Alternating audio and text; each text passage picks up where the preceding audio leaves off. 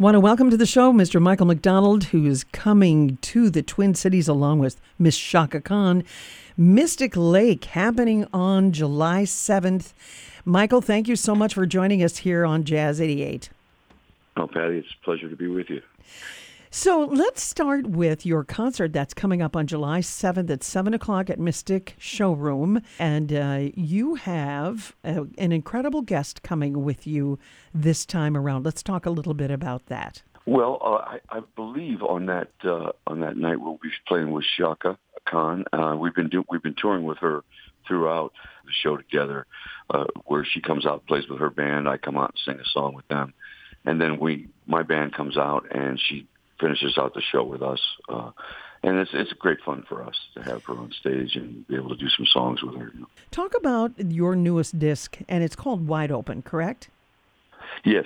Well, it's an album that, kind of came around the back way in a way. I had just come off of 3 albums for Motown that we did, and the first 2 being largely Joe Bett copyrights, like songs that were recorded by Motown artists over the years. And that was great fun.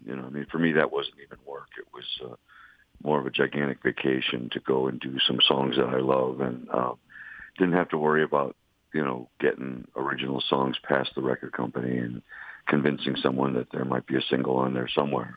Oh my gosh! Because these were all like top 10 singles in their day, So beautiful. It was fun. It was an easy project to do for me from a lot of standpoints.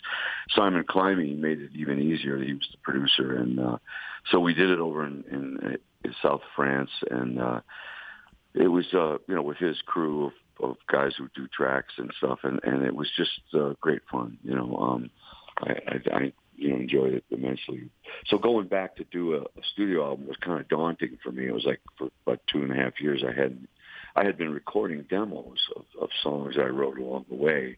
When I'd come back to town from the road or whatever, I would grab my friend Shannon Forrest, who he and I were co-oping on a studio, and I would go in there at night at the end of his workday and ask him if he felt like throwing a demo down real quick, and I would buy him dinner or something, and he was always great to do that for me. And he's a world-class drummer, so the demos weren't bad, but it was typically him and I, it was just him on drums and me playing keyboards and maybe keyboard bass or some guitar, and depending on the song. And so, when I came back to town, I went over to see his new studio, which he had built, and he had moved out from our place, and I was, kind of sitting around listening to him working on some stuff, and he goes, to tune the room, to tune my drums in the room, to find the right spot and the right mic placement and everything, I used those old files of those demos we did, because I didn't have anything else to work with. And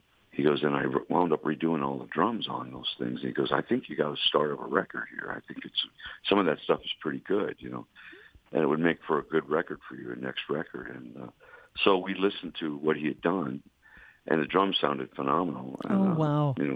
So I thought, well, gee, the tracks are kind of almost halfway there, put real bass and put real guitars on, get some real guitar players in, and I, redo some of the keyboards and finish some of the songs, because some of the songs were in varying degrees of, unfinished. And, but, just so I wouldn't forget them, I would log them on tape, and we typically did them on 2-inch tape. So, that was our favorite medium to work with. No, I don't hear that very often anymore. Oh, yeah. And this last record, that's one of the aspects of the record I enjoyed the most. Was we stayed in the analog realm from beginning to end, so as much as we possibly could. And so it was an interesting journey, for me, education for me all along the way with all of that,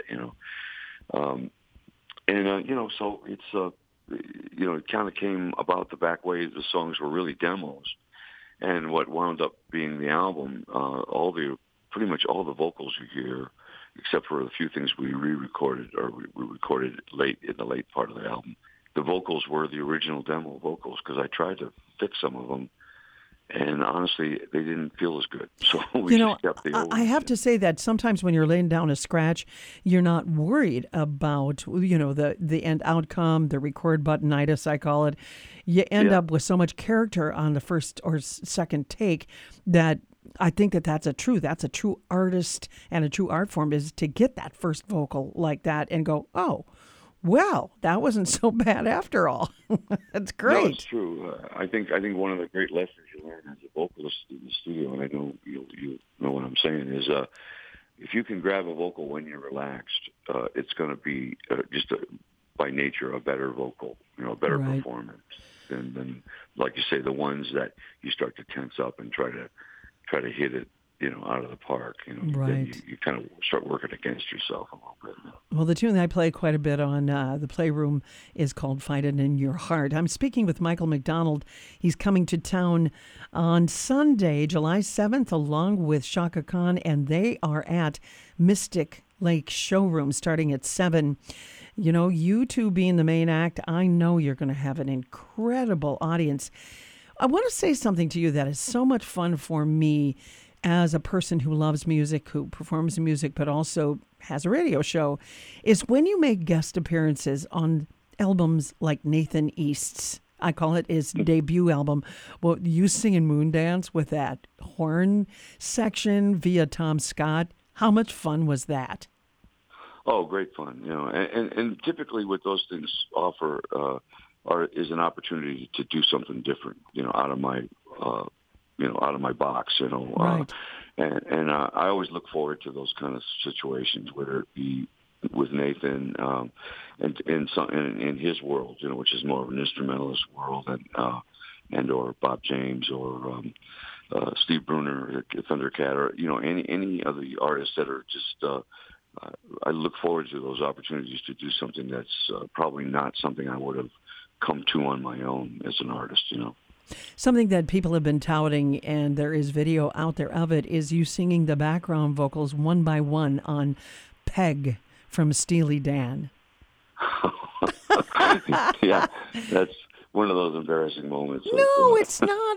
I just have so much respect for you. God, it's so cool. You singing with yourself on those tracks, and the video part of it, I'm sure it's like, could you please turn that off? But, that's really fun for people to see the process, first of all. Yeah, no, it was always fun to work with those guys, too. I always look for the opportunity to work with Donald these days, anytime I can, and certainly miss Walter a lot. He was really a truly great guy, and the two of them together, just they were a musical tour de force that I still, in our age now, and every once in a while we were on stage together, and I can't help but think, who would have thought that when we were back there, and I was 20 and.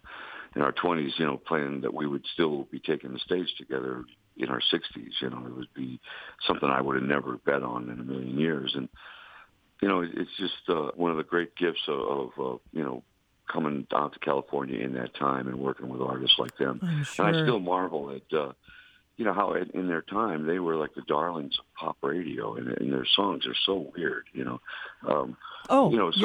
kind of advanced and harmonically and sophisticated arrangement-wise, and yet, the average audience, and the bulk audience that they really carried with them throughout their whole career just totally got it. They love the stuff.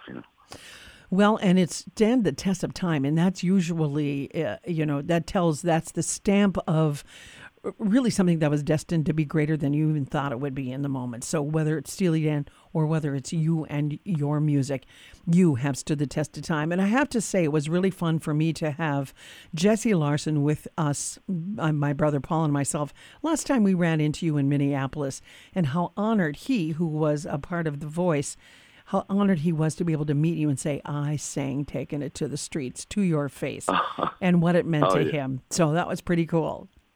Well, it meant a lot to me, too. It really does, to have the young artists, remember your music is really quite a privilege. I think I don't take it for granted but yeah, it's really very flattering to have the young artists, even invite me to come on their records. I always look forward to that. Well, I think that's pretty incredible.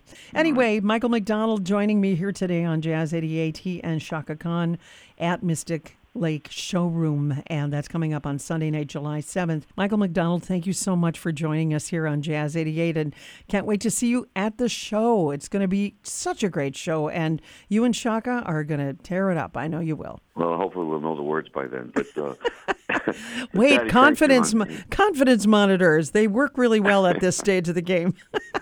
Yeah, beta blockers probably are what I need. Thanks right, a lot, Michael. Family. Okay, right. I will send my love. Okay, sounds good. Bye-bye. All right. Bye-bye. Bye-bye.